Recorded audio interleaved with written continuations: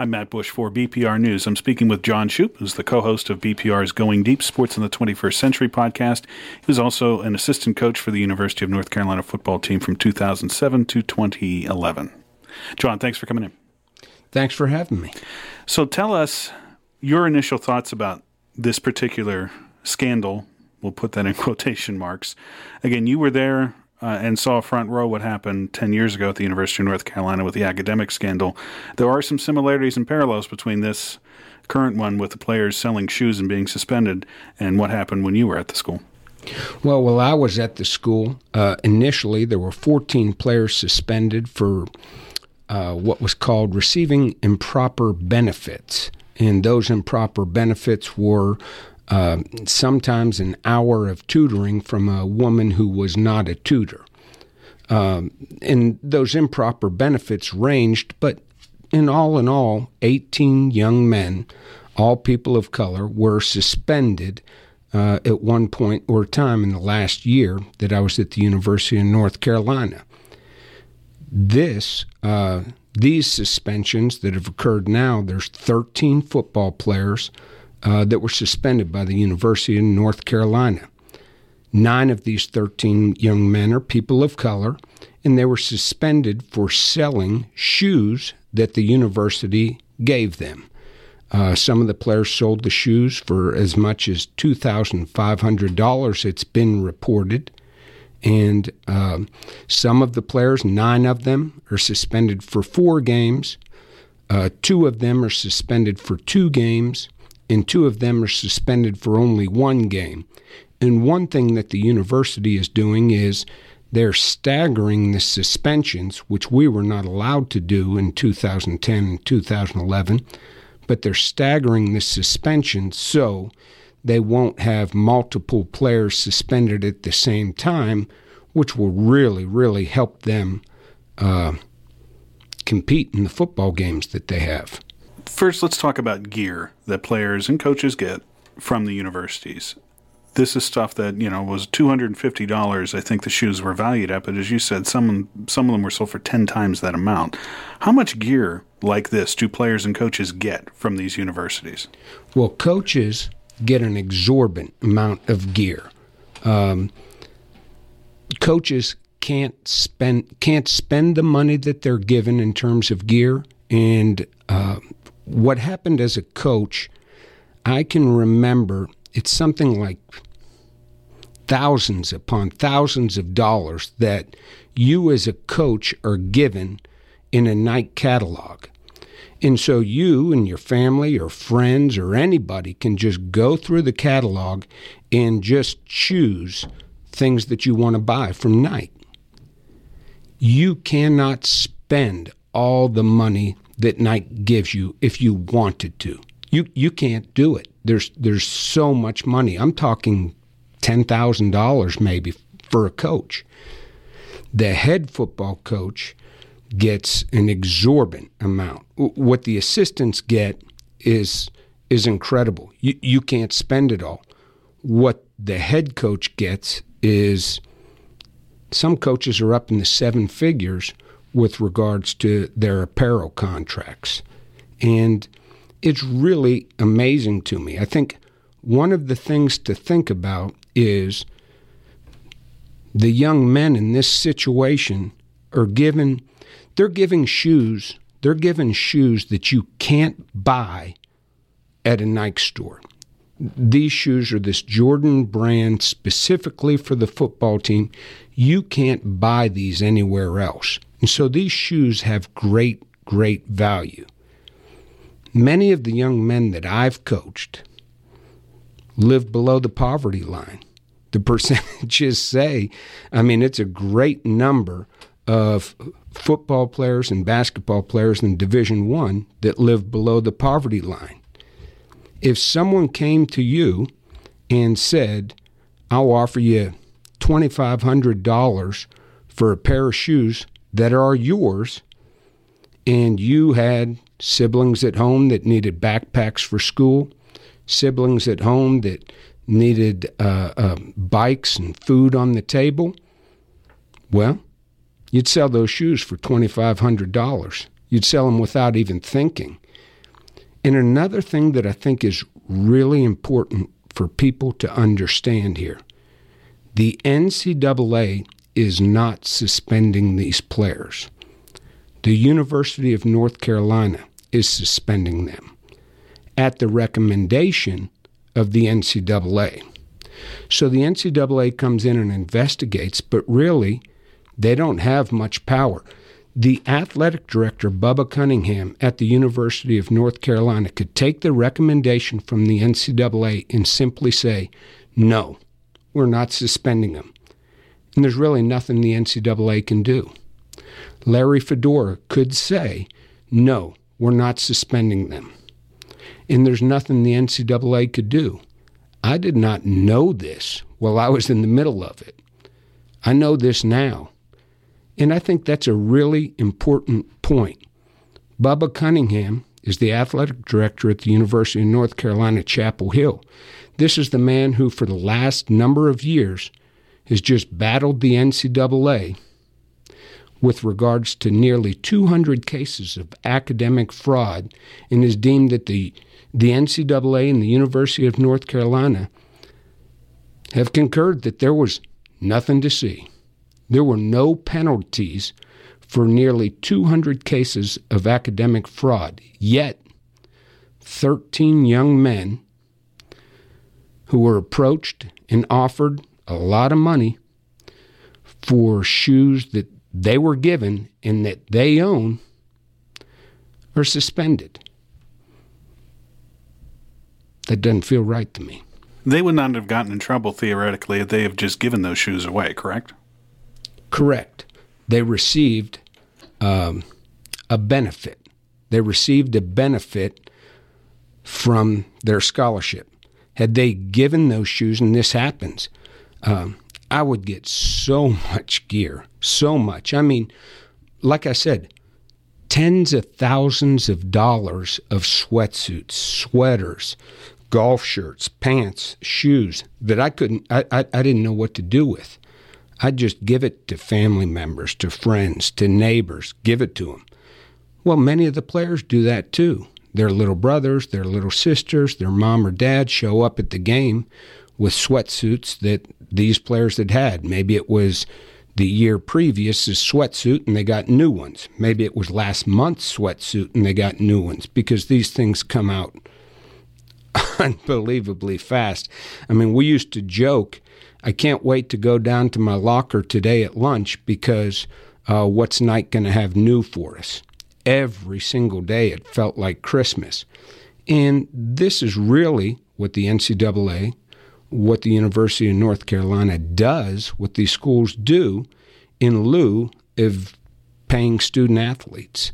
I wonder, what could we do if all these young men and women, but if all these young men who live below a poverty line were given a wage and could send that money home instead of a sweatsuit, instead of tennis shoes to a brother, if they could send money home, boy, I really think we could make a difference in the world. What does this say about the University of North Carolina? This is within a decade and yet another scandal that's really happening at this university. Is this something that's very specific to that particular university? You worked for them for 5 years, or is this something that is happening all throughout major universities in the United States and North Carolina is getting caught? Well, I would certainly say North Carolina is getting caught. I would not be surprised if other student athletes throughout the country are selling the gear that they get. You know, on a show previously that Marcia and I did on Going Deep here on this station, I did a poll, and I asked 50 players that were in my phone. I asked them a question, and what was going on was the University of Texas, the president of the University of Texas had said, I can't imagine a world where you pay athletes to play. It would ruin the game, basically, is what he was saying. In that same week, the University of Texas installed over 100 lockers in their football locker room at a cost of $10,500 apiece, and each locker each locker had a 43-inch flat-screen TV. I, for one, can't imagine a scenario where you would have 143-inch flat-screen TVs. And so what I asked in this informal poll was, would you rather have a locker that has a 43-inch flat-screen TV, illuminates in the dark, has all these bells and whistles, or would you rather have $10,000 that the school would give you? 50 out of 50 said, I would rather have the money. But what I think people need to understand is, when I ask that question, and I ask people who have won the Heisman Trophy, people who were walk-ons, I've asked people who made it in the NFL and had long careers, and people who got injured and never played a down in the NFL. 50 out of 50 wanted the money, and the things that they said they would do with the money included buy clothes that don't say the University of North Carolina on them. Things that they said they would use the money for. I'd send it home to help my brother, who just got out of prison, start his barber shop. I'd send it home because my little sister and my little brother need book bags and a computer for school. These are the answers the players gave us. Sometimes we get this image of players thinking, oh gosh, we're going to go buy jewelry, or we're going to go buy things that we don't need. Well, certainly there'll be people that buy things they don't need, and we'll roll our eyes. It's been my experience, the people that are selling gear, like these guys are selling it because they're sending that money to people that need that money. And instead of giving people shoes that they can sell for $2,500, wouldn't it be better if we could give them $2,500 that same money is being sent home to families that are in need? Again, I really think we could make a difference in the world. Talk a little bit more about the experiences you had with players at both North Carolina and Purdue where you coached. They were major college football players. There was this perception that they were big men on campus. They got everything. But you and Marcia both have said on the show, that wasn't the case. Many of them really struggled just to do things that other college students could easily do because they were sort of bound by these NCAA rules or university rules because they were football players. Yeah. I remember a player that I coached who was an international player. In fact, he was from Paris, France, and is a wonderful, wonderful football player. Well, he didn't have enough money to go home over spring break. And so over spring break, I was at a softball game with my daughter watching the game. And this young man came up and sat next to us at the softball game. And I said, what are you doing here? It's spring break. Why aren't you gone? He said, well, I didn't have enough money to go home. And he was eating a bag of Skittles. And he said, this is lunch, this is dinner, this is breakfast, this bag of Skittles. This is all I have to eat today because the training tables are closed. The coaches are, out of the office. It's spring break, and he couldn't go home. And so his girlfriend played with the softball team. And so what he was doing was he was at the softball game towards the end, and as soon as they finished, the softball team got hamburgers and hot dogs because they were there playing the game, and she got extra hamburgers and hot dogs so she could feed him. It would have been illegal for me to feed him. Having said that, I did. My daughter and I went to the concession stand and bought tons of stuff and gave him whatever he wanted. So those instances are not uncommon. There was another player in the summer when training table wasn't open. And everything that he did with his weekly check went home. Everything that he did with his weekly check went home to his siblings, and to his mom. And the only thing that he had eaten for like 3 days straight were breakfast bars kind of from the weight room that you get at these what are called kind of nutrition stands. And the guy got sick and had to go to the emergency room because he'd been working out in 100-degree weather really hard, and all he'd had has been granola bars for the last 3 days. I know people have this image of these guys get so much. They do. They do. In many ways, these guys get a lot. They get gear, they get sweatsuits, they get shoes, they get putt-putt golf courses in the football arena. They get paintball stations if you go to Clemson. You've got nap rooms. You've got everything except for what you need.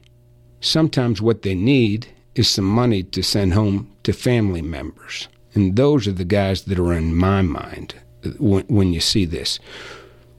I ask anybody who's out there, if you were in college and if you were hungry and you didn't have money, there's probably a lot of people out there that can relate to being in college and being broke. And someone said, hey, that pair of shoes, I'll give you $2,500 for that pair of shoes, which you own, by the way. They are yours. That would seem like a pretty good deal, wouldn't it? And ask yourself, if you were hungry, if you were broke, would you cut that same deal?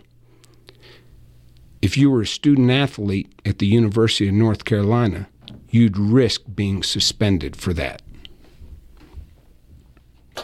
Is the problem, I guess, more sort of the rules on employment, that many of them can't have jobs, or is it the amount of time that they have to spend being a student athlete or being a football player, the amount of time you have to practice and go to the weight room and do all sorts of other things? What's the bigger issue there?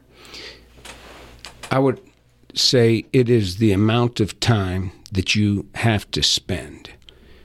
Football coaches in the Power 5 conferences, really at a lot of levels throughout college, have players' days organized from the moment they wake up to the moment they go to bed. And so while players are only, per NCAA standard, allowed to practice for 4 hours a time or do football-related activities for 4 hours a day, that 4 hours a day is stretched to, truthfully, players are on the clock with the university football team from the moment they wake up to the moment they go to bed, whether it's weightlifting, whether it's reporting to meals on certain times, whether it's being at meetings or practice, and whether it's being at study hall until often past 10 o'clock at night. These players have very, very little free time, and that's intentional because you as a coach also get criticized a great deal if players in their free time do something crazy. Lastly, to ask you your thoughts on what Bob Orr, who you guys are friends with, helped you and your players during your time at North Carolina, and has been a guest to the show and lives at least part of the time out here in Western North Carolina now. He has written this op-ed saying the players should boycott. What are your thoughts on that? Yeah, Bob Orr, I think this is important to understand. Bob Orr is a former North Carolina Supreme Court justice. Bob Orr ran for governor of the state. Bob Orr is not, Joey Wolfpack writing into some message board or something like this. This is one of the most dignified and just one of the most dignified and is a model of morality for me in so many ways, a model of a man. What he has suggested is the players boycott. The University of North Carolina opens the football season at the University of California. He has suggested that the remaining players say, we're not getting on the plane to go to California. We're not going to go. unless you remove the suspension of these players. And again, I want to emphasize, this is not the NCAA suspending them. Bubba Cunningham could remove the suspension on these players in a second. It could be done. And there's a precedent set for this. In 2015, in the fall of 2015, at Missouri, at the University of Missouri in Columbia, there was a graduate student, I think his name was Jonathan Butler, who was protesting racism, homophobic activity on the campus, and the lack of action from the president's office. And so Jonathan Butler, this student, went on a hunger strike.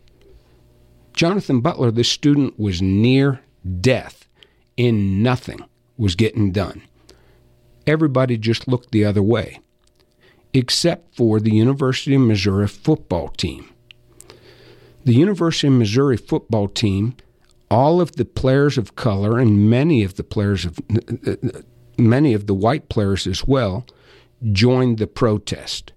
And I take that back. Actually, not even all the players of color, just enough that they joined the protest and said, this was on a Sunday night, we are not going to play our football game next week at Arrowhead Stadium against Brigham Young University unless this gets settled.